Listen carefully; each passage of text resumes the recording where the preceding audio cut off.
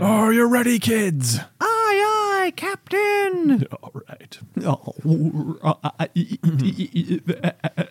I can't believe the number of different things in our life that lead us to frequently saying the same crap, which is just like, are you ready? That's like, It's like every single time we ask, are you ready? It's like, I feel like my mind goes into the SpongeBob theme. Right. And then like, even like when we press like all the buttons on the cameras to like get rolling, it's like, all right, and we're rolling. And Roland always reminds me of the character of Roland from Schitt's Creek, where Eugene Levy would always be like, Roland. Yeah, I know. Like he would always say it like this, like very like, why are you doing something that I don't expect you to do?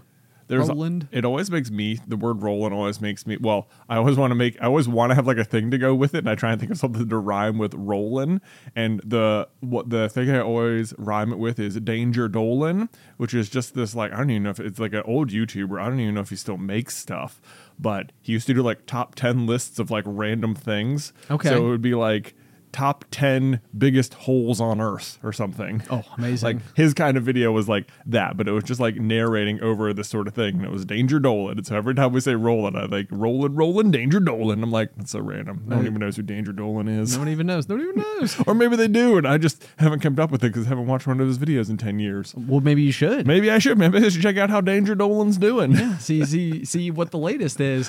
Yeah, what are the new biggest holes on Earth? I know, yeah. It's like surely some other ones have been dug since then. Yeah, right? The other one we always do with Roland is Chameleonaires. Like they see me rolling, they hate him, patrolling, they're trying. Yeah, right. Proud and Dirty. Is that the name of that song? White and Nerdy. White and Nerdy. That's the Weird Al Weird Al version. version. The superior version. Yeah. Good times. As good times. usual. Yeah.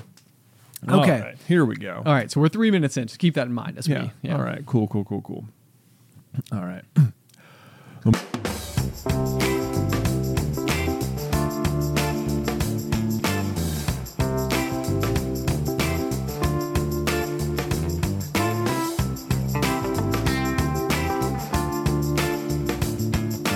Pop of the morning, everybody, and welcome to Popcorn Culture. As always, I am your one true host, Jazzy J, joined as usual by my brother, the one true co-host, Buzzy Benjamin B. How you doing, Ben? It is great to be here this morning. Yeah. Great to be here. I really appreciated your weather report just a few minutes ago, and the traffic on I-81 out there backed up 13 miles as per always. Ben, I'm not even sure I-81 is 13 miles long. Well, 581. 581. Yeah, there we go. 581. Yeah, you just got such that radio voice. You know, it's like, oh yeah, clearly, like what we're doing is like, you know, it's 6A. Like you're talking. Yeah, all welcome those, to the like, morning drive time. Yeah, exactly. Yeah. That's definitely like the essence that I feel like you're hitting right square on the head there. Yeah, so. yeah. Well, this is what I'm going for sure. Yeah. Okay. Yeah, cool. with my little intro voice. Well there. executed. Yeah, indeed. embodying the true Jazzy J from the one short story I had to write in college about Carl, who unfortunately for him was the luckiest man alive. Such a good short story. Yeah. I believe that we've told it once before. I think we have. We have to link to it somewhere. But what's the brief? The brief is that that's basically the opening sentence. That was like it was like, unfortunately for him, Carl was the luckiest man alive, and his whole thing is that like as he goes through life, like everything just goes his way nonstop. But in a weird way, this like also affects him in this like adverse way, in that he never has a sense of fulfillment because he never has to try for anything.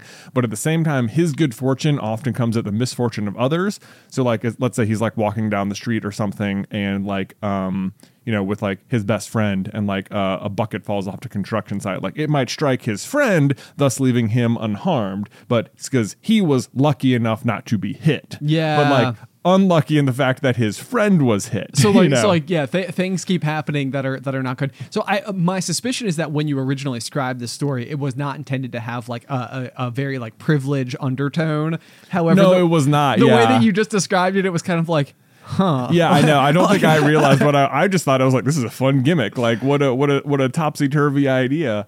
But so one of my examples, as I'm establishing the character in my very limited story here, was an example of the ways in which he was lucky was that he, when he drives to work every morning, he has to like think for a minute about what radio station he's gonna turn into for the drive, and he lands on one for the day. He has to he changes radio stations every single day, because every single day he calls in to win whatever show it is. Okay.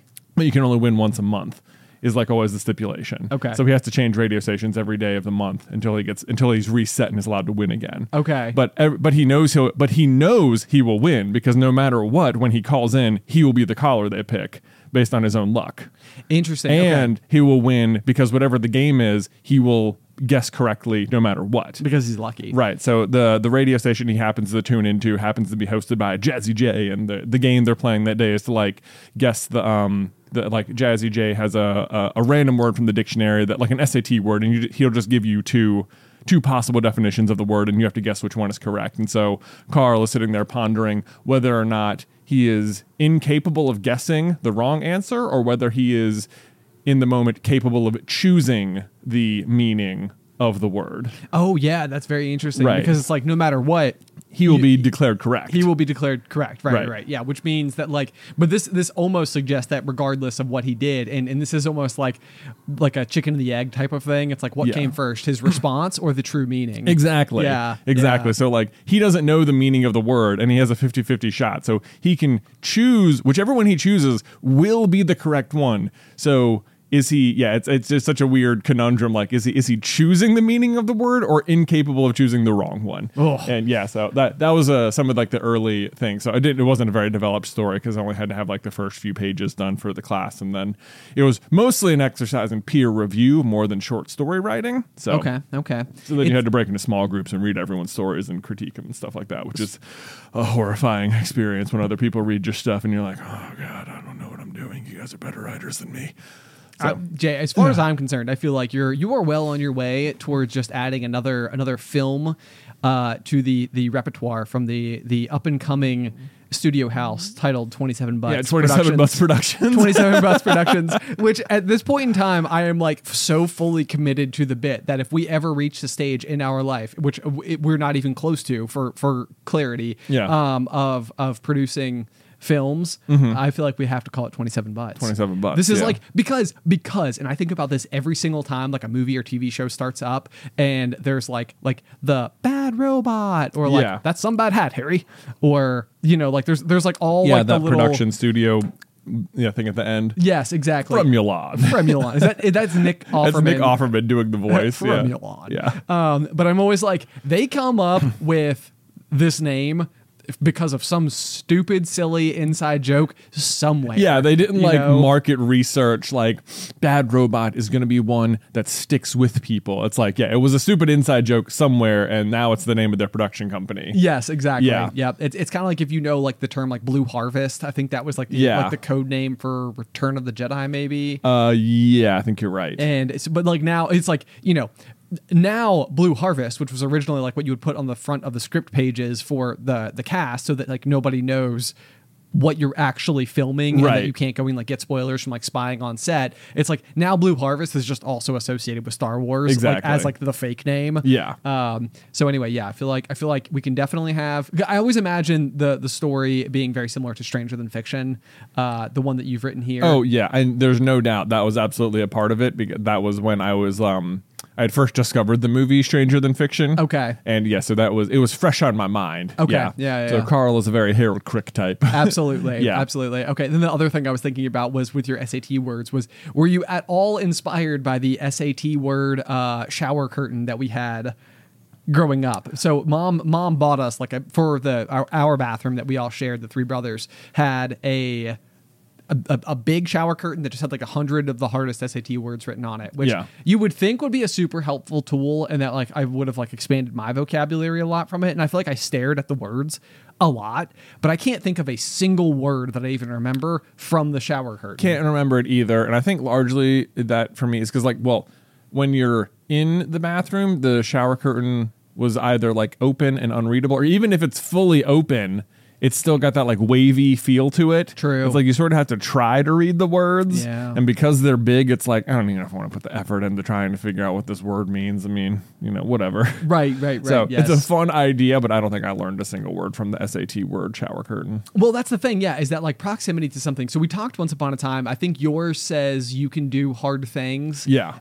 Which is like your like encouragement that you have like mounted on your wall in your house in front of your Peloton. And I have the one that the phrase is you'll think of something. And there have been times like where I've like looked to it and like felt like some like sense of like reassurance. Like if I'm having like a very like anxiety filled day, I'm like looking at that sentiment and I'm like, you'll think of something. And it's like you don't know the answer right now, but don't be impatient because you don't know the answer to this life problem that you're facing, you'll get there. Right. You'll think of something. Think of something. But that being said, I've always sort of had like a very like unsure relationship with these types of like wall hangings and stuff. Yeah. Because at some point in time they do just start like become like wallpaper, you know, like you like look through them, you like don't even like really like see them anymore, and it's like a good mantra, it's right there, it's important to have, it's like something like a good fresh reminder. Similarly, like we have like a Ted Lasso Believe poster like when you're walking out of our office. Yes, we do, which we do tap every single time we walk past it. We got to you got to, which I think maybe that helps, having like the Believe poster, because there's like a gesture that you do with it, and it's sort of like Boom. Okay, believe, although believe in what is the goal? Yourself, man. You just gotta believe. You just gotta believe.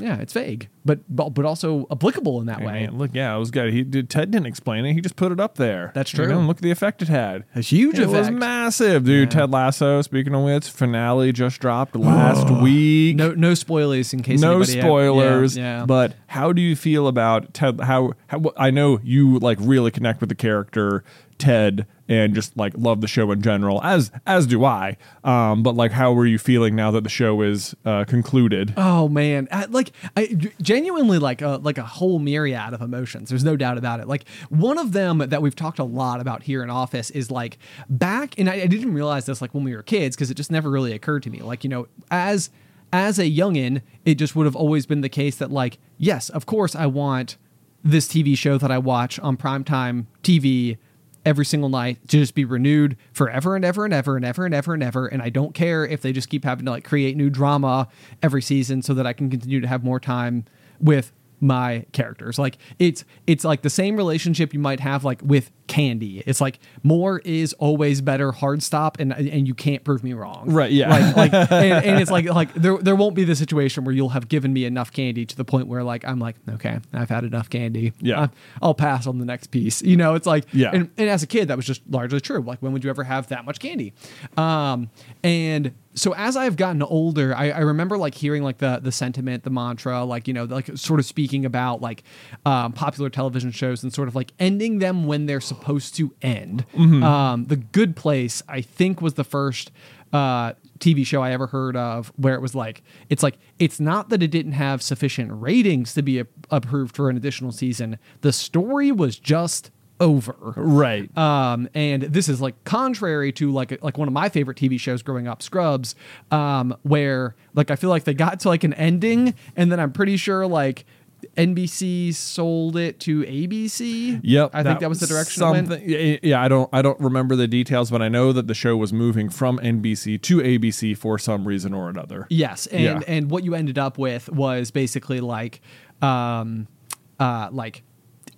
more of your characters, which was like, hey, there they are. But then it was also like, but like we really lost the plot at this point in time. Like we're not the original hospital. We don't have like all of like the returning cast. Like not everybody came back for it, you know, and like, it's kind of like, it's almost more of like a spin-off that you kind of like tacked on to the end of a season, but it's like, well, you know, it had enough popularity to like get renewed a couple more times. Yeah. There was definitely the ending of Scrubs is wild because certainly like, and whatever transaction happened where it was moving from NBC to ABC, NBC, as far as they were concerned, when the show left their network, that was the true end of the show. Yes. Like if you just watch it, like it is like if you watch the last episode that ever aired on NBC, it is a series finale episode. Right. And it's like, it is epic. JD is walking down the halls of the hospital. Like everyone is like lined up. There's like epic music and it feels like a really good ending. And then you're right. Like ABC boots it up the next season. It's like, yeah, everything's still happening. Forget that random thing.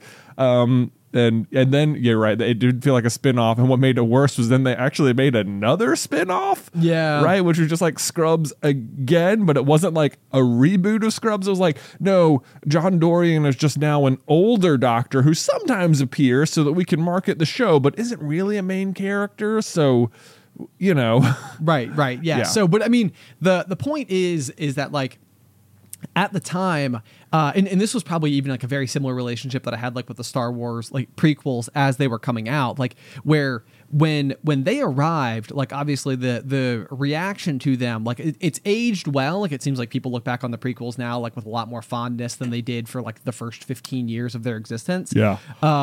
But like as a kid myself, because I was probably like 11, 12 years old when Phantom Menace came out, and it didn't even occur to me that there was such a thing as like Star Wars content that like wasn't good. All Star Wars is good. All Star Wars is good. So Yeah. it's like, you know, like I'm just like not even like it can't even occur to me to critique it because I just exclusively love it. Yeah.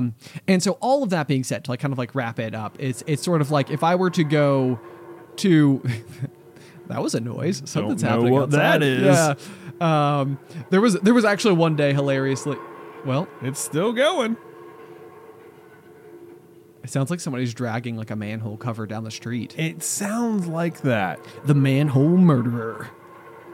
I hope not. What is that?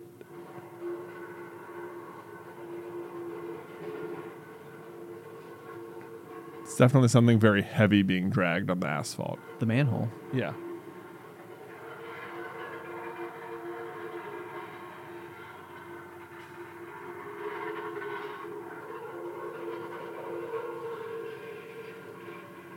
Y'all can for sure hear that.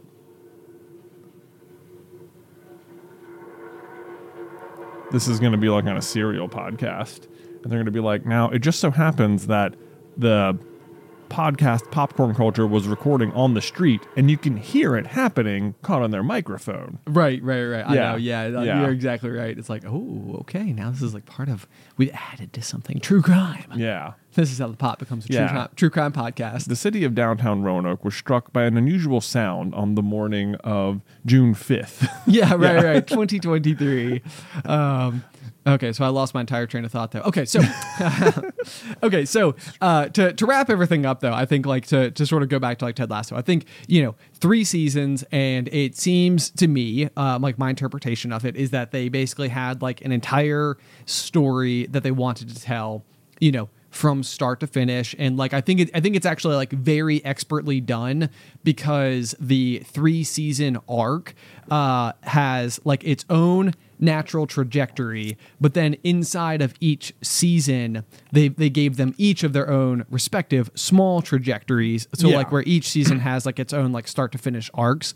But like when you look at like season 2, it's kind of like the like you can tell it's sort of like the down like season, like right. like where Ted is like maybe struggling the most. And, like, most. yeah, and like there's like the most going on and everything. So it's like you sort of get to like I think it's very well built from a narrative standpoint, and I really do appreciate this idea of almost like taking the characters, and I would even say, like, without giving any spoilers or anything, like they leave the characters just in a place where you can sort of like imagine them being able to like go and continue their life from there.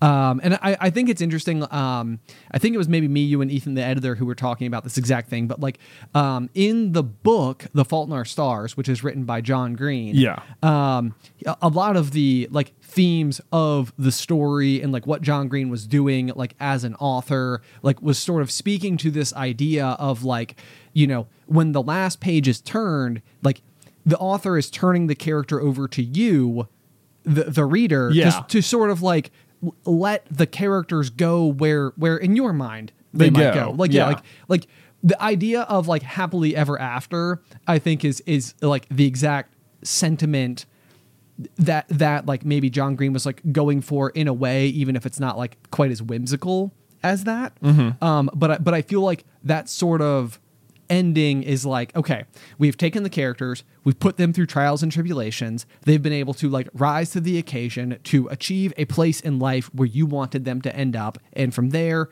they live. But like nobody is so naive to think that like just because they won the battle and defeated the monster and now they're the king and queen of the kingdom and they're beloved by their citizens or whatever. It's like if you've ever seen Game of Thrones, you also know that that throne is definitely going to be challenged at some point. I was just going to bring up Game of Thrones because it feels like Game of Thrones, now that you phrase it like that, it feels like Game of Thrones is framed as like a happily never after show. Oh, good. Well said. Right? Like, man, that's brilliant. You could have watched the story of Robert's rebellion and how the Targaryens were this terrible, empire and they rose to the occasion and Rhaegar, killed Ned's wife and everyone, they won the day. The Baratheons win. Robert's king. Hurrah. End of show. Right. But it's like, actually, all of that did happen. And now what happens? You're actually starting right at the end of the happily ever after. What does Robert have to deal with in the aftermath of the war? Exactly. And it's like, that's what Game of Thrones is like immediately picking up after the end of a happily ever after you never got to read. Exactly. And from there, it's just like pure chaos. It is pure nonsense and horror. Yeah, exactly. For the rest of it. But no, I mean, I even think, so I just rounded off Hunger Games we've talked about a few times, but Plutarch Heavensbee, I think, has a little sentiment very similar towards the end of the series, which is kind of like, we're in peacetime now. The revolution is over. Now we all just sort of try to put it behind us for a little while. And everybody's just happy that that we did it and we have this new existence and we'll wait 20 years before we start battling each other again. And it's almost like the awareness that it's like, oh no, it's coming. That's the thing about the happily ever after is that it assumes zero other conflict ever happens for the character. Right. But I think that's sort of what I think, again, to go back to Ted Lasso, is that I think that they did a nice job of sort of presenting you with scenarios where it's like when you see these characters, kind of close out their stories. And again, without going into any spoilers or anything, it's sort of you're just you don't even expect that for them necessarily. It's not like a happily ever after. It's not a happily ever after. It's sort of just like you can just imagine that these characters now have a life going forward and you can sort of be like, okay. Right. It's just like that they're all feel like they are better people than before the show started or better versions of themselves.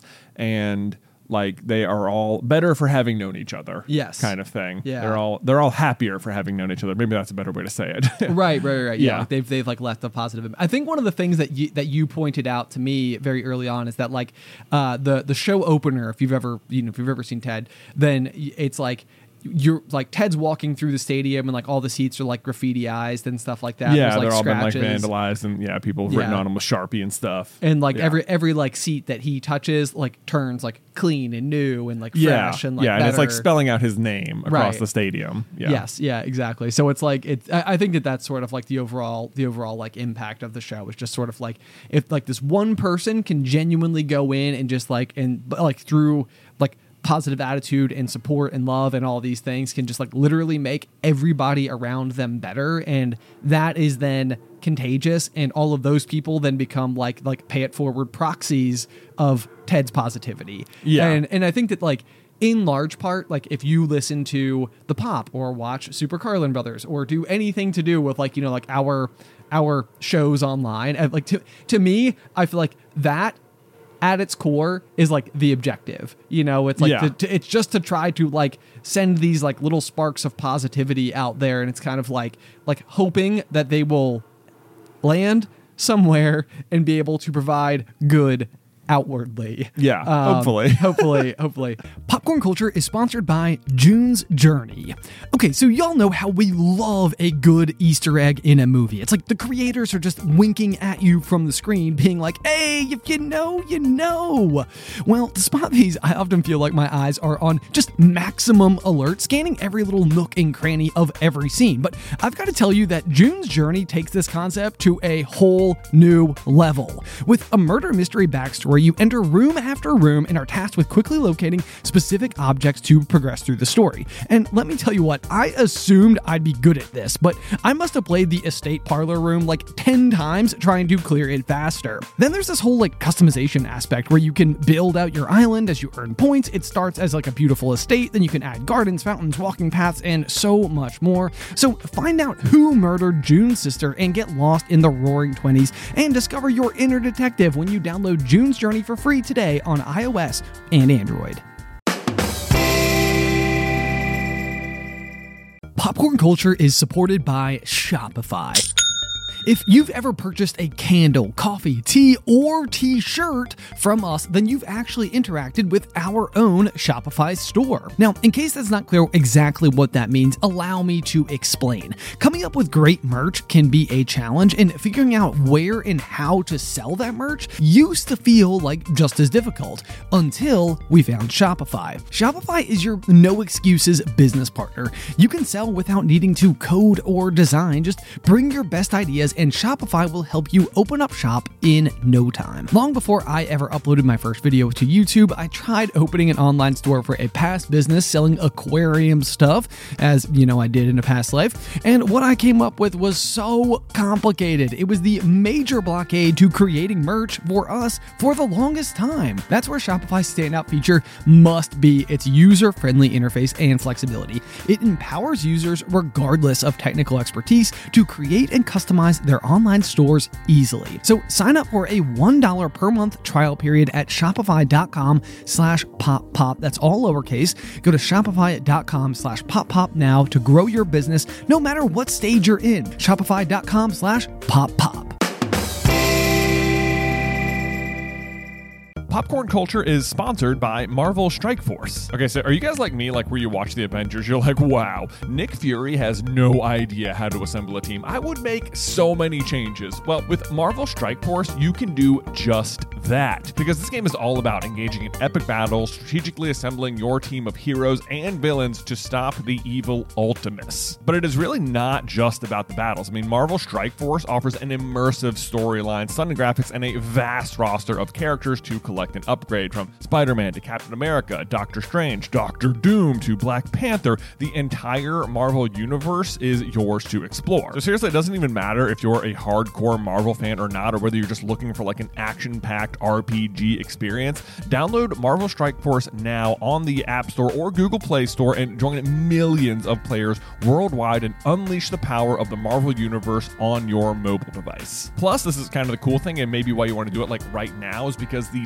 Deadpool anniversary event is going on right now. So there's like weekly events and bonuses, and if you complete each event, you receive special awards and skins and all that fun, cool cosmetic upgrade stuff. And we have a unique promo code for every new user. So please follow the link in our description. That's how they know you came from us, and use the promo code MAXPOOL. And once again, thank you so much to Marvel Strike Force for sponsoring this episode.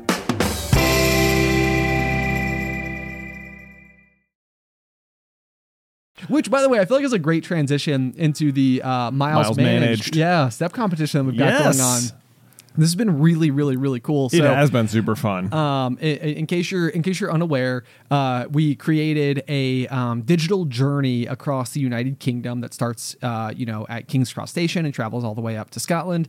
And along the way, we've got like all these like little pit stops and everything. But like beyond that, I feel like it's really cool because like the app that we're using and the company that we're partnered with is called Pacer. And for full disclosure, like they were able to like work with us to like help make this competition a reality. So huge shout out to them because they've been awesome to work with and great partners. But the platform itself, like I was telling you just before we hopped on the call, but like I got my screen time report on Sunday morning, and Pacer was my #1 most used app over the past week. And I was like, man, that is so funny because I am not on social media anywhere. Right. And although Pacer is arguably like a light social media app. Yes, that's exactly what I was going to say. But it's social media in a way that I think is really neat because it's like everybody is there for the same reason. Goal, like we're all sort of in it together. Like everybody's been so encouraging and positive and happy. It's certainly like a step tracker first, but then like because we're all in a group and everyone has like a common goal, everyone can like post their progress and pictures and words of encouragement each day to everyone else in the group. Yes. And that's been very fun seeing everyone's like updates every day and like seeing how people have been like motivated to go and like, oh, I was at 5.5 miles and I was about to go to bed and I was like, like, no, that seems like such a waste. I have to go walk around my house for half a mile or something. I know, yeah, like do it, yeah, go for it, like get that little extra bit in. I know, yeah, no, it's I've seen like a lot of the same posts, and it really, I mean, it is so heartwarming. Or like the number of people that are like going out and like doing it, like, you know, with their dogs or with their kids, or, you know, like, oh, you know, I talked to my friend or a family member or like a spouse, you know, into going out and like, you know, getting an early morning walk in and stuff like that. So it's been really, really cool to like watch it unfold. So anyway, if you're at all interested, there's more than enough time to still join. You can still complete the journey as long as you sign up. I think the absolute latest that you could do it and still complete it would be July 11th, so of 2023. Yeah, depending on when you're listening to this. But yeah, it's been really cool so far. Has it been like impacting any of your like your I know like the last step competition you got into, like, I was starting to hit like 30,000 steps a day there. That was so this one's a little bit different because it's a distance limit rather than a step limit. Yes. So it's you can max out at 6 miles a day, whereas our other step competitions have been 30,000 steps per day. So it's significantly lower. I would say about maybe half or less than half, even depending on how your tracking is going or whatever. I have had a few days where it's been like, I'm like right at that like 5.5, like 5.7. I need to let me walk around, get a few more steps before I go to bed or something, or go for a walk outside or something to just kind of close out the day. So it has definitely encouraged me a little bit. Yesterday is the first day I didn't get the full 6 miles done, so now I'm 3 miles behind the leader pack, I suppose. The leader pack, as it were. Yeah. But also, it never feels like I'm quite in the leader pack because there's enough people internationally whose day starts like 12 hours before ours, where like even before I go to bed, some people have completed tomorrow's 6 miles. Yeah. And it's like, oh man, that's crazy. I mean, it's so cool that it's just like it's such a worldwide thing that people are participating in. So now I guess I'm 3 miles back. But yesterday I spent a good portion of my morning. Our trainer Gabriel, I guess, bought a new set of dumbbells for the gym. Yeah, and so I think we had for some reason supplied the old set of dumbbells. Yeah, I think that there was a period of time. This is pretty classic, like what it's like to do business with Ben, I feel like. But I think at some point in time we were getting ready to move offices, and like one of these like online weightlifting equipment retailers was running like a crazy Black Friday special, and I was like, maybe we'll put a gym in the new office, which never ended up happening. Right. But we ended up buying like a decent little like chunk of equipment in the name of like potentially having that happen. Mm-hmm. And so then it was kind of like, well, we've got all these dumbbells and he doesn't have a set, so maybe we'll just bring them down there. And so like, yeah, for the past several years, like in the gym that we go to, we were literally using like our own dumbbells. Yeah. So anyway, he recently like upgraded gyms and is like brand new location and has got like, you know, some cool new equipment and everything. So I didn't need the ones that we had anymore. So you brought them home. Yeah. So I brought them home. They'd been sitting in the back of my car for like 4 days, just dragging down my gas mileage, which is like something you don't consider. I was like, oh yeah, I'll just throw this in the back of my car. It's like, yeah, that's like several 100 pounds of weight you're now lugging around. Yep, absolutely. But so yeah, I was like, I got to get these out of here. It took me. There was dumbbells in increments of 5 pounds from 5 all the way up to 50 sitting in there. So I needed to get all of those into the house, and the spot was in my basement. So it took me, I think, 11 trips to bring every set from the car down to the basement, and it was like. It was such an effort carrying them all the way down, running up and down the stairs and getting the rack down there. And then I had to clean everything because it had just gotten very dusty, which the kids helped me with, sort of. But they were very excited to be helping me wipe all the weights down and stuff. And they were like, "This is just so dirty, Daddy. These weights dirty." That's hilarious. Yeah, that's so funny. They were having a blast with it. Got them all in though. But that definitely was my workout for yesterday. Was running the weights up and down the stairs. Yeah. So that does feel like those steps should count maybe double. I know, right? That's what I'm saying. Because at some point in time you were carrying 50-pound dumbbells. Yeah, exactly. Yeah. So, that was my workout for the day. So I didn't quite get the extra 3 miles on there, but I do have a set of dumbbells in my basement now, so I'm pretty happy about that. There we go. You know, working on my own home gym. I've got the bike and the treadmill and the weights now, and you know, I if I can clean out my storage room, I can start turning that into my little home gym. It's going to be great. That's amazing. Someday, we're working towards several little home projects at the same point. The other thing I was a lot of just moving heavy stuff this weekend. I inherited a bunch of new furniture from Beth's grandmother's house, which is I guess up for sale. Okay. Now the house is empty, and so they're trying to figure out what to do with it. So they're divvying up things to whoever wants it and stuff. And Beth wanted a few pieces of her grandmother's old furniture, which is totally cool.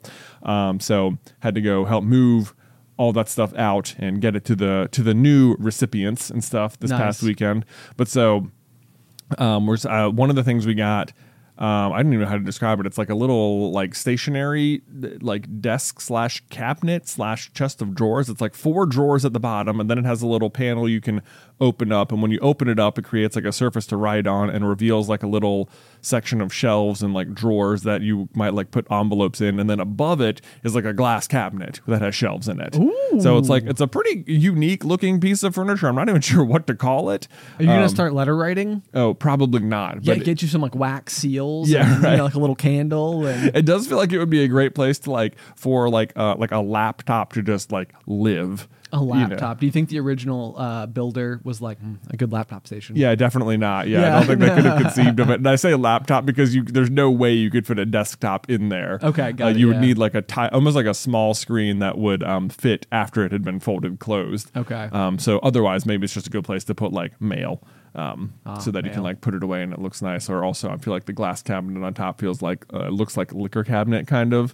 It has a locking mechanism which makes it feel even more like a liquor cabinet. Except that even though we have the key and it does work, the latch does not hold. Like you can like turn it and you can even see it move. But then if you pull on the door, it just immediately comes open. It's like, well, that's a bummer. That is a bummer. Yeah, man. I was like, so either I might use it for that anyway. But Nothing as like it is a very key to an old cabinet. Oh, it looks exactly like you want it to. It's like way bigger than it needs to be, and it's like, yeah, this is like a fancy key. This probably opens a treasure chest or something. It has to. I mean, all keys that were made that look like that must open. They must be twofold. Yeah, it can open like your standard writing desk, and also a treasure chest deep at the bottom of the sea. Yeah. So it was a real challenge for carpenters during this particular period of time, because not only did you have to know how to build exquisite furniture, but you also had to have a boat and piles of treasure that you could then drive out to the middle of the ocean. Yeah. And leave. Exactly. So that someday someone like you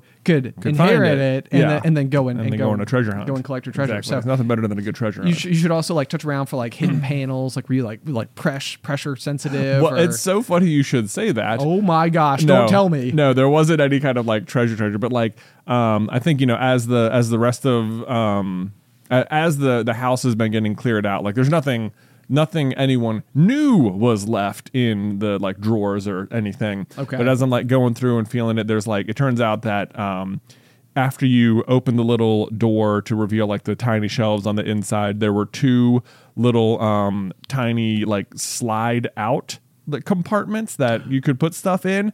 And so I pulled one side out, and there was like an unused, coupon for Lowe's or something. So that wasn't very exciting. But then we pulled open the other one, and there was like, it was like her grandfather's like old like postal employee like identification card or something. Whoa! And that one was really cool. It was like, whoa, no way. That's like this has been in here for like 20 years or something. That's pretty wild. So that was a kind of a cool one. Beth was happy to find that one. Hidden treasure. I know. Yeah. So it was a little bit of a hidden treasure, but nonetheless, the experience of getting all this old furniture, which is like clearly like nice, but it's a little bit like scuffed up here and there, and definitely just like looks older, not like it necessarily fits in our modern day home. Sure. So it sent me down like furniture restoration TikTok. Oh boy. Oh man, I was just like, and it's like I'm just watching the videos, and it's like the people in the videos were so good at it. Oh, but it makes it feels like too possible, and I'm like, I can do this. I am of course I can. It's how hard? I just got to get a sander, just sand it down, and then you just paint over it, change the hardware out, boom, bam.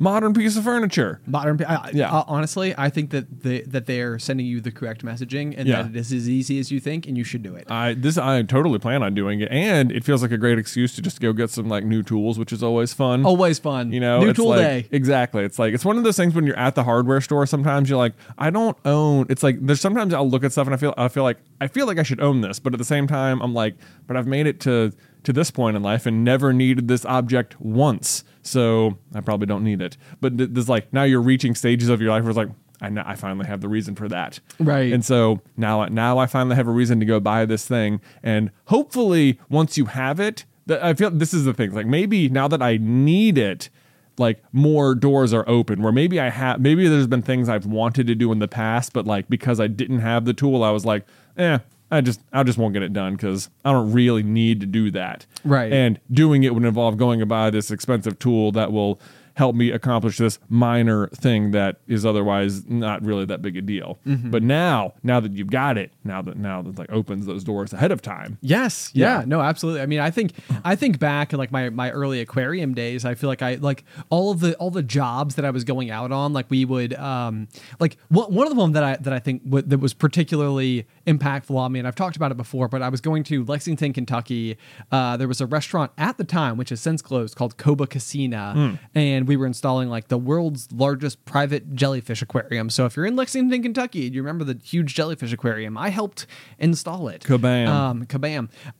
But while we were there, so like the crew I was with, I've talked about them before, but they were all Florida based, and so like what they had discovered was that it was less expensive once they got on site to go to Lowe's and buy all the tools that they were going to need than to like try to haul them all up there. Really? Yes. Wow. And so like, we got there and like day one of the project was literally just like going to the hardware store with like this massive list and just getting like one of everything. And I remember just being like, this is wild. And, like there was like a million different ways, like everything. I mean, like they, at the end of the day, like they had like so much thoughtful use. And then the other thing is that we knew that since I was going to be there and that the Center in the Square project here in Roanoke was coming, we were going to be able to take all those tools from Lexington, and I was going to be able to drive them to Roanoke where they could then sit until they could be used for the Roanoke project. Nice. I know. So it was like, it all worked out in the end. They got like a lot of mileage out of these things. But I do think that like 2012, 2013, like while I was doing this stuff, it was just sort of like I got home and I was like, well, now I want tools so I can do everything. And I remember, I was going through and like pulling out like all the scrap wood that we were using for like all the projects and like being like, hey, we can make cornhole boards out of these. So like our set of like cornhole boards are literally made from what was previously plywood that we put over top of the aquarium while it was still empty, so that like no construction materials would fall in while the rest of the building was being renovated. Oh, nice. So yeah, if you like look on the back of it, I think it says like Center in the Square roof lid or something like that. Like it's like literally like written like in Sharpie from where we originally did that. Yeah, that's so fun. I don't know where I was going with this, other than the fact that so I feel like there was so much for me where it was like there was like a single project, like a recreational project, where I was like, I really, really, really want like this tool so I could do this one thing. Yeah, and it was kind of like I would like get that one thing done. It was like, oh man, okay, well now I have the tool in case we ever need it in the future. Right. But so now I have to store the tool. Now I have to store the tool. So I end up having like a pretty decent collection of tools. And whenever the opportunity arises to actually like put everything to use, I'm like, yes, this is so much fun. But it's also been very exciting. I feel like you definitely seem to have like caught the home project bug. I mean, a little bit. It's been fun working on stuff on the weekends, and I feel like I've got like a list of different projects I want to do. I feel like fixing up the old furniture is like a fun one. It feels very approachable because for the most part it feels like just like sanding and paint and changing the hardware, which like for the most part I feel very capable of doing as long as I have the tools. Right. So I think I can go get like a fun sander, and then I can get like one of the spray paint gun things. Nice. So you can just do it like nice and even. And I'm like convinced that it's like I in my brain I built up these weird hurdles that I feel like I am incapable of solving, that like I like will put the paint on wrong, or like I'll do 90% of it right, but then like I won't apply like a proper sealant on the end to make it keep looking nice. And I'm like, well, I can't figure that out, so I won't do it. And it's like, just no, you can look up what sealant to buy and just put it on at the end. And like, no one's like, there's no reason you can't do that. You know, it's like that. It feels like one of those things that's like, yeah, it's a finishing touch where like, you know what, even it's painted, you can just go set it in the house now and it'll be pretty much good for the entire time you have it. Whereas like there is like one extra step that isn't like fun or glamorous that will actually make it look better the entire time and keep it safe, that I feels like my past self is very prone to just like skipping that step all of the time. Sure. You know, it's like, I do not want to skip that step, but I feel like I can already feel past me like reaching into the future being like, don't worry about that, that's just extra work, you can just go inside and play video games right now. That's going to be like a whole nother hour of time out of your day that you have to do something that isn't really going to matter, right? You know, I don't know if you ever have that voice in your brain. It's I mean, not no, like I know that like early on in the pop, one of the things that I was doing was I think it was right as like sort of COVID was underway. So probably another moment in time where I was like, all right, well, we can't go to the gym, so may as well do a home gym. But like my basement has like really low ceilings, so it's like, well, I can't really do one in the basement. And like my attic, the problem, which I've tried up there as well, my attic has really high ceilings, but then it's kind of like, well, do you want to be like setting down like heavy weights in your attic? It's like, right. It feels like that's the type of thing like where like if like deadlifting, for example, if I'm setting down like a 300-pound barbell over and over again, that's like the equivalent of taking like a 300-pound sledgehammer and just striking my house with it, like right at its core. And so it's like, it probably wouldn't be a problem if I did it once or 10 times, but like 300 times, it's like at some point in time, it's like, are you gonna like drop the weight through the ceiling? Yeah, exactly. Yeah. Or like cause like fractures or cracks or like, you know, like shifting something about the house at some point in time. So I know that I think that there's like some people who've talked about this, like by putting like a your washer and dryer in the third floor of your house or something like that, or like the top floor, because like the dryer's like centrifugal rocky motion or something can like literally, I don't know, whatever, it doesn't matter. But so my end all be all conclusion was like, okay, there's this space in my backyard that is basically like dead grass. That's like the place where like I leave like my yard clippings. Like it's not really anything, like nothing grows there. Like, you know, it gets too much shade every day. So I went back and I was doing like the concrete pad, or I had aspirations of pouring a concrete pad, which is like something I've never done before. I have no experience with whatsoever. It was like all just like raw learning from the very beginning. And I feel like, you know, the orchestration of executing it took so much like thought, because like concrete itself is very heavy and you were going to need like 90 bags of like 80-pound concrete, right? Which like my truck is big but not capable of like transporting 90 pounds of payload or 90 bags of concrete all at once. Like it would like literally like cause the springs in my truck to like burst, or like my bumper to drag on the ground. So, you know, it's like getting all the materials there, and then the materials are like, you know, sitting outside of my house, and then there's rain in the forecast, and then I need to go and rent like a concrete mixer. You know, it's like they're all things. It's like, okay, I need to go on this, because if I don't, then it will rain, and if all those bags of concrete get wet, they will turn into rocks, like, where they sit.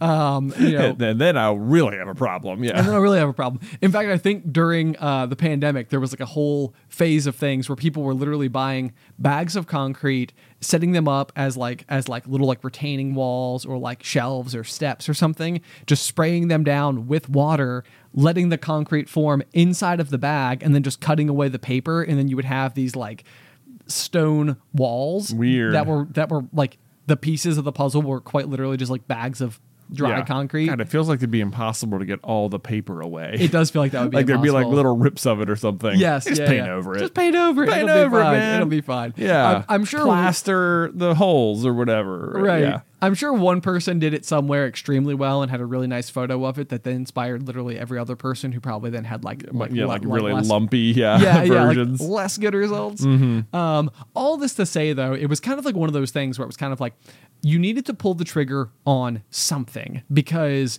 the obstacle to get this thing started was rather considerable, in that like you needed to like amass all the materials, you needed to like recruit the friend who was going to come like help you do it. And then like once you start like pouring bags of concrete, it's like now you can't stop. Exactly. You know, because if we did like 8 bags and we're like, nah, this is a bad idea, then it's like now you've got 8 bags of wet concrete on the ground. It's like, well, right, better go grab a shovel. Right. Yeah. Like get rid of them real fast. So we get through the whole thing. Sure enough, the forecast like ends up being accurate, and like it starts pouring rain, which is like the worst for concrete, because then like little water droplets are like falling on the surface on the concrete. of it. Like making little patterns that are gonna be there forever. Exactly.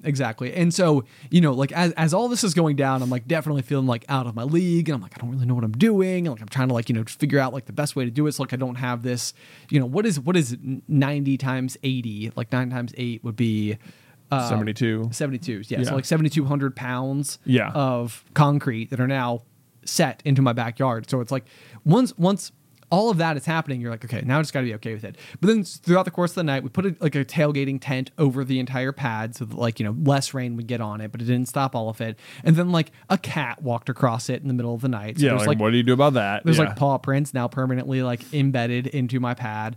And so all of this to say that in the end, it's not like there weren't imperfections, but somehow it also is like everybody who comes over is like, man, who did your pad for you? Or like, was this expensive? Or was it hard to do? Yeah.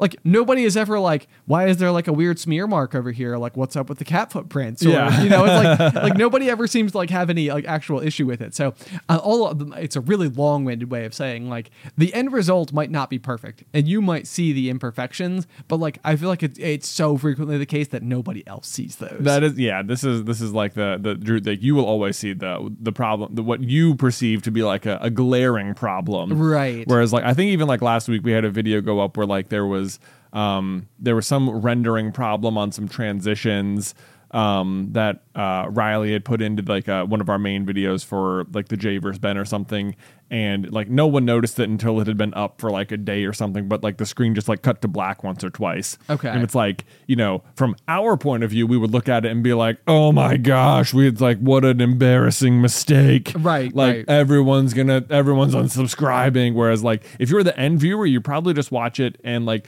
maybe some people are like, oop, that was a mistake. But like most people are like, oh, they just did that. They did that on purpose. Right. You know? Yes. Yeah. And you're exactly correct. Like, I mean, like, and like little tiny things are going to like sneak through here, there, and everywhere. And it'd be so interesting to see, like, if you've watched like finished pieces of content and like you could almost do it like with the creator who was then like, oh, I see, like this wasn't supposed to go like that. Like, you know, right. Like, you know, whatever. Like that person knows, but like how often does anybody else realize it? And hopefully people at home aren't like, yeah, we saw it, glaring mistake, guys. Yeah. Exactly. But I do think for the most part that like when you're aware of like what went wrong, it probably bothers you a lot more than it would in general bother anybody else. Yeah, because for sure. Because, you know, you're like so hands-on. You were so close to the project. Right. You see it. Right. Well, speaking of home projects and concrete pads, I feel like Beth and I were discussing our own concrete pad this very past weekend. No kidding. I know. So I might need your expertise at some point / just manpower. Because one of the other things I would like want to try and work on getting put in at my house at some point, I don't even know, is a hot tub. Oh, I know. Look at you go. I know. It'd be super fun. This is like feel like I have this weird relationship with like hot tubs in my brain where I'm like, for a long time I felt like it's embarrassing to want a hot tub or something. Like I don't know why I have like why that was the messaging, but I felt like that like settled in my brain at some point growing up. I couldn't even tell you when, but you shouldn't want that. That's an object that won't get used. That'll be really expensive.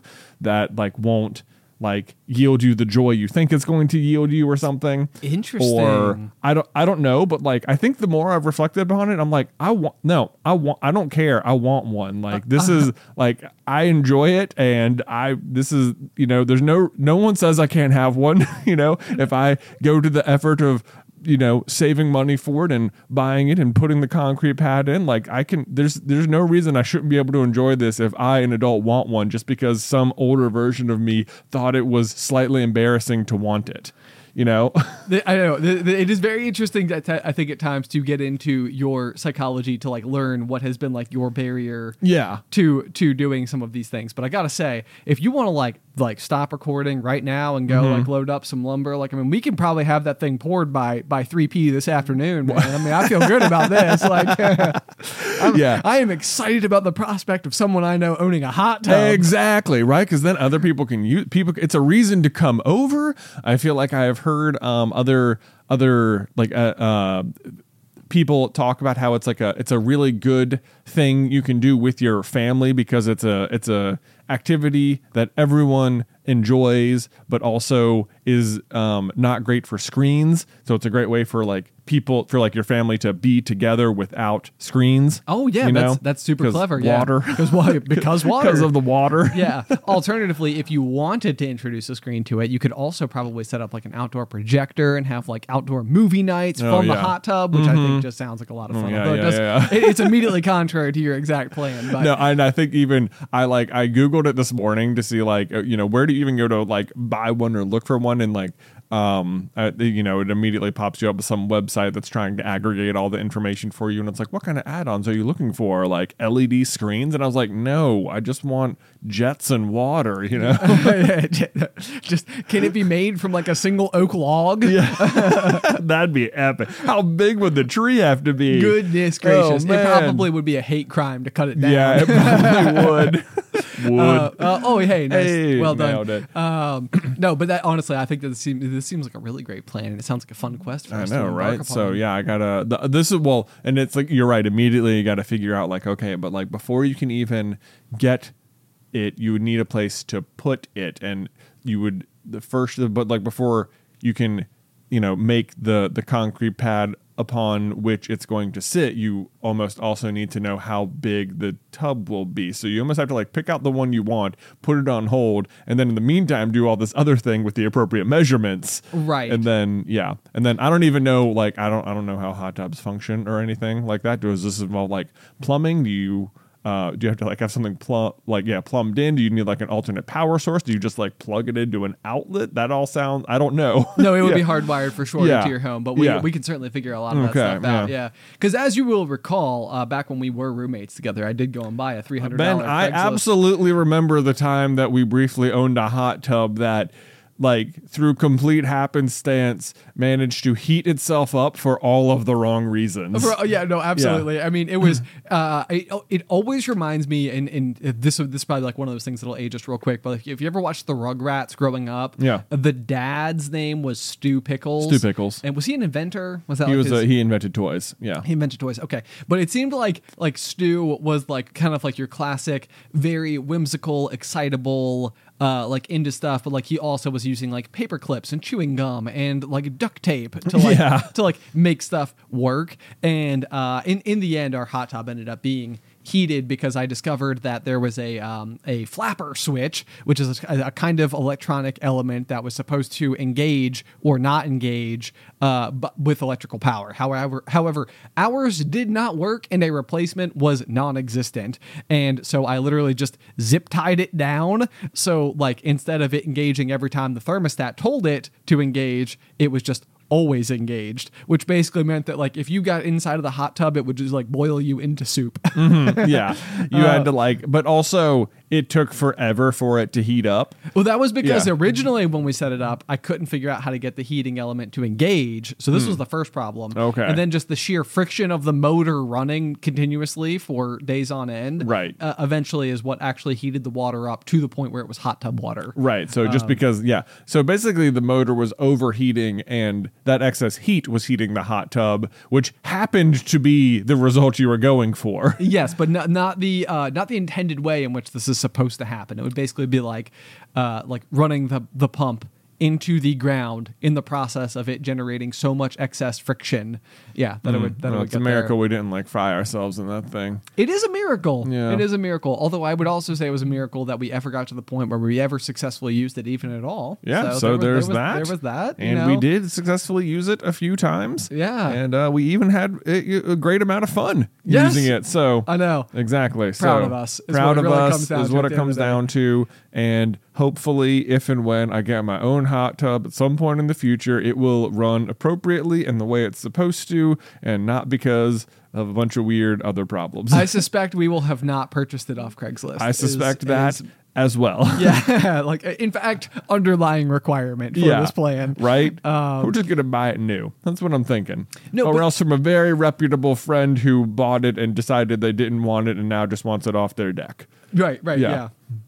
What I think is kind of interesting about this, though, is sort of something you touched on there, because I feel like this has been, even going back to the tools example, like I think one of the things that stood out to me about owning tools was then the ability to then like provide them on loan or for people to borrow who just knew me. So like it would be like a reason for people to want to be my friend was be like, oh, Ben has a lot of tools. So like, he's a helpful friend to have because he has like the answer to a bunch of the problems. Interesting. So I feel like for a long time that was sort of like, that was part of like what I wanted.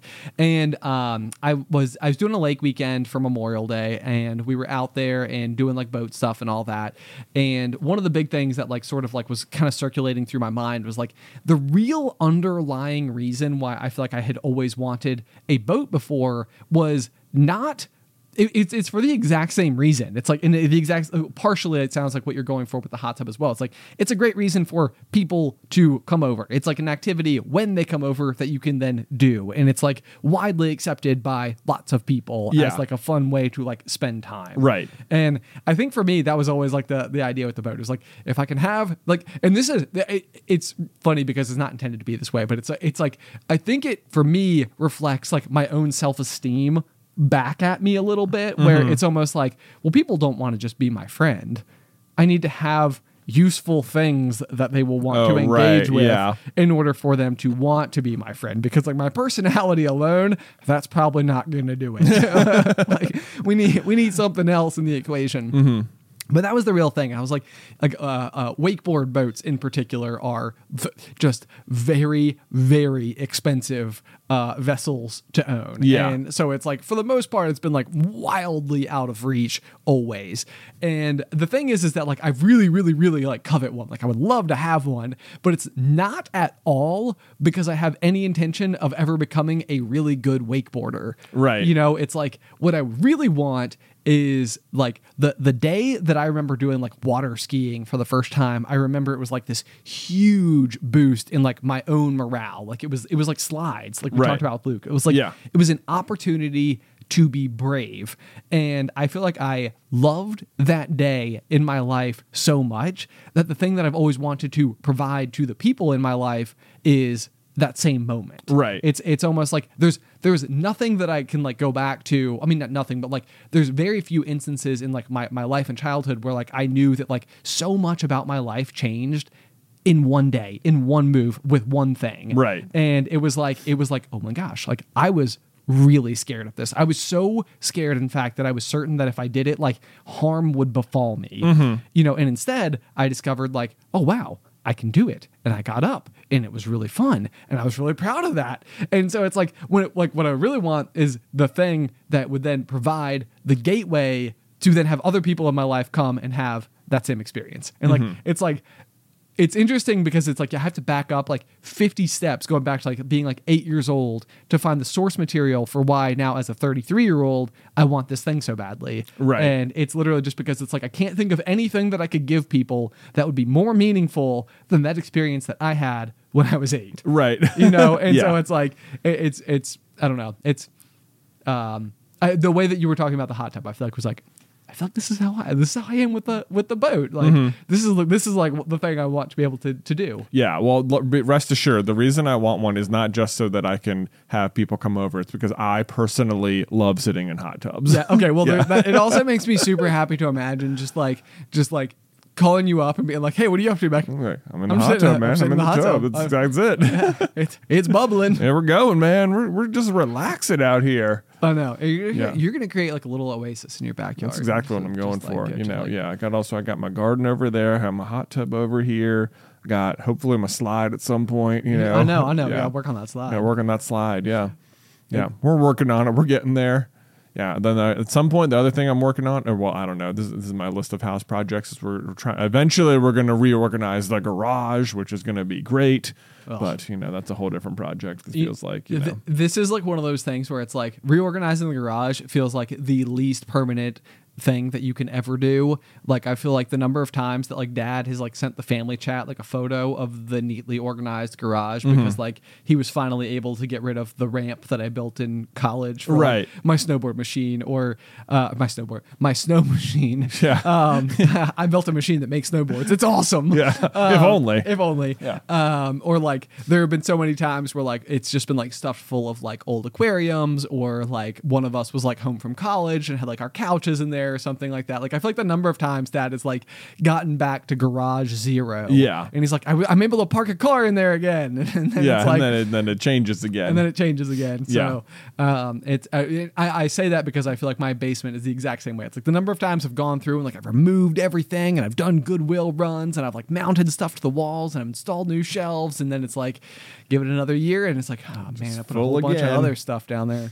I've got this one corner from our Duck in a Cup weekend that is just full of a giant duck costume and like a Tupperware container full of rubber ducks and like a swimming pool in the shape of a rubber duck and just huge duck inflatable. I don't know. There's so much duck related things down there. So as one should have. If anybody needs some duck related things, just let me know. Yeah, there you go. That sounds pretty solid. That sounds like a lot of fun.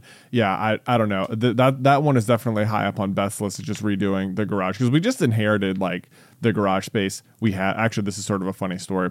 Like the entire time we have lived at my current house, we've not really had a car that could comfortably fit inside the garage. Okay. And so Luke one day came home from preschool and was telling us how like one of his friends, like their parents park the car in the garage, and Luke was like, you don't put cars in garages. And it was just so funny that his perception was that because like the intended use for a garage is to park your car. Right. But like, we just don't, because this is like another weird thing that like 2-car garages are the wrong size. Like the standard size for like a 2-car garage comes from like a long time ago when cars were smaller. Okay. And so like a modern amenity, like when you're building a house, like you almost have to list like 2-car garage, but no one can fit 2 cars in their garage, or like modern size cars, because cars are just bigger now because they have different amenities. So like, anyway, like certainly, the way it is in ours, we wouldn't have to take a lot of stuff out, and maybe Beth could fit the minivan in there, or maybe one of us could put it in there. Okay. But then it would just still be the other car would just be out there behind it, just in the elements, just out in the elements. Poor thing. I know, poor thing. It's like we were talking about like indoor cats versus like outdoor cats or something. It's like it's an outdoor car. It's an outdoor car. It's an outdoor car. It lives outside. Lives outside. Yeah. So anyway, that was funny to me that Luke didn't consider that garages were for cars. And like the more I think about it, though, it's like our garage really probably will never be for a car. It is really it's funny. Like just like this sort of semi-outdoor storage space.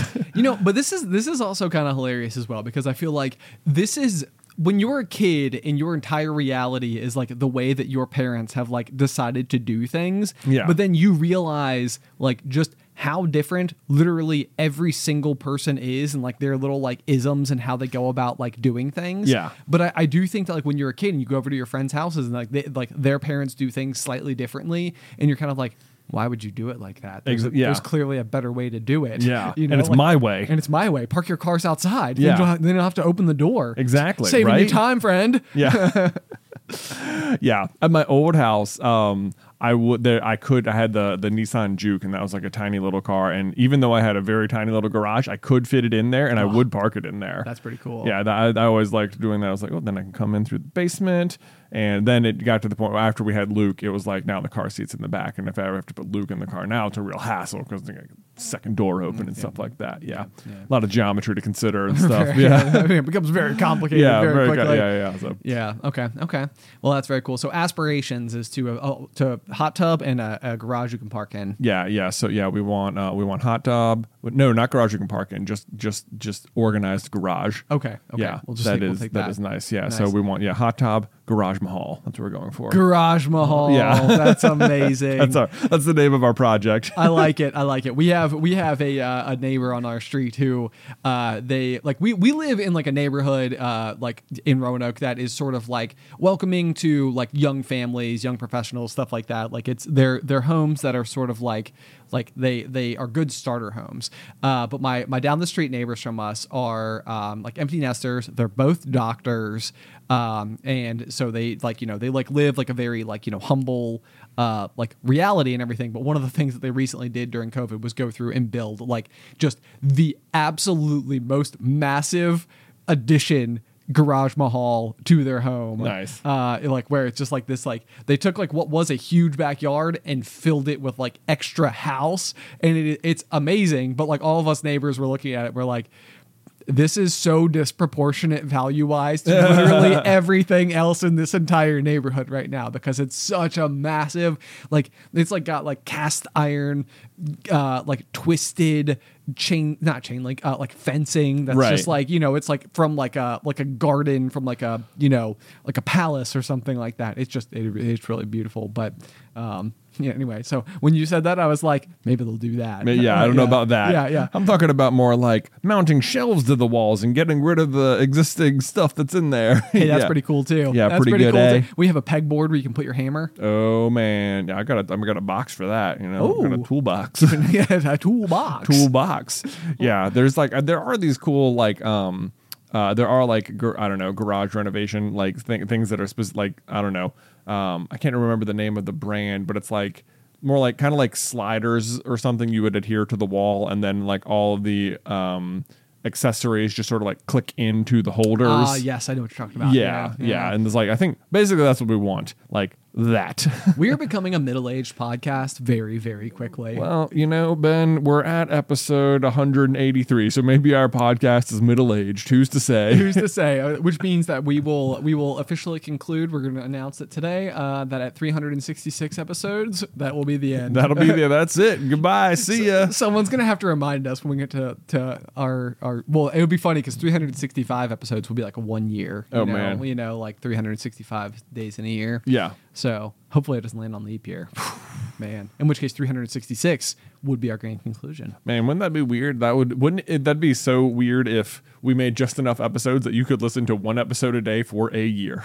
Yeah, that'd be wild. Yeah. That'd be so wild. Man, you could go through the whole popcorn journey in 1 year. In 1 year. Just enjoy that ride. Although hopefully we have way more than 360 episodes at some point, and we're just continuing to thrive into the future. Huzzah! Woohoo! Yeah, no, that would certainly be the goal. Although, if we wanted to bring it absolutely full circle, we could talk about Ted Lasso and the fact that they ended the story when it was supposed to end. And so maybe at some point in time, we just need to figure out when the story's supposed to end. Do we have like an overarching narrative for popcorn culture? We've grown. I think we've grown. Yeah. We've since the start of the pop, I've gotten married.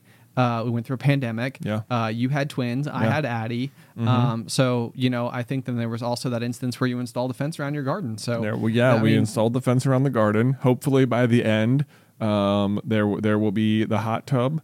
We will know whether or not Bazooka Jack is victorious. Right. Lots of recurring narratives here. Okay. These are the real questions. Is by episode 366, will it be the case that you have a hot tub in your backyard if you're still living in the same house? Yeah. And will you have a tube slide coming off of your deck? Man, these are goals that feel achievable. I know. In the short term. And maybe I'll be able to play Good Riddance by Green Day on guitar. Wow. Yeah. Yeah, we'll see. These are we're really shooting for the stars over here, right. people. Anyway, guys, that's what we have to live for now. Right, yes. On the note of ending, this seems like it's a good spot to close out today's episode of The Pop. Guys, again, if you're interested in joining in on Miles Managed, the step competition, it is not too late. We have a link in the show notes or the description down below, depending on wherever you're watching this. It is absolutely free to join, so there's no cost involved. And as long as you sign up by July July 11th, and at that point in time, you would need to go full hog and go for like 6 miles a day in order to complete the journey. But it's a great community of people over there. Everybody's been super active and posting, and it's been really, really fun. I've absolutely enjoyed every second of it. So if you're not a part of it, if you want to be a part of it, if you're on the fence, let this be your push to come and join the fun, because I do think you'll have a great time with it. But otherwise, guys, until next time, pop.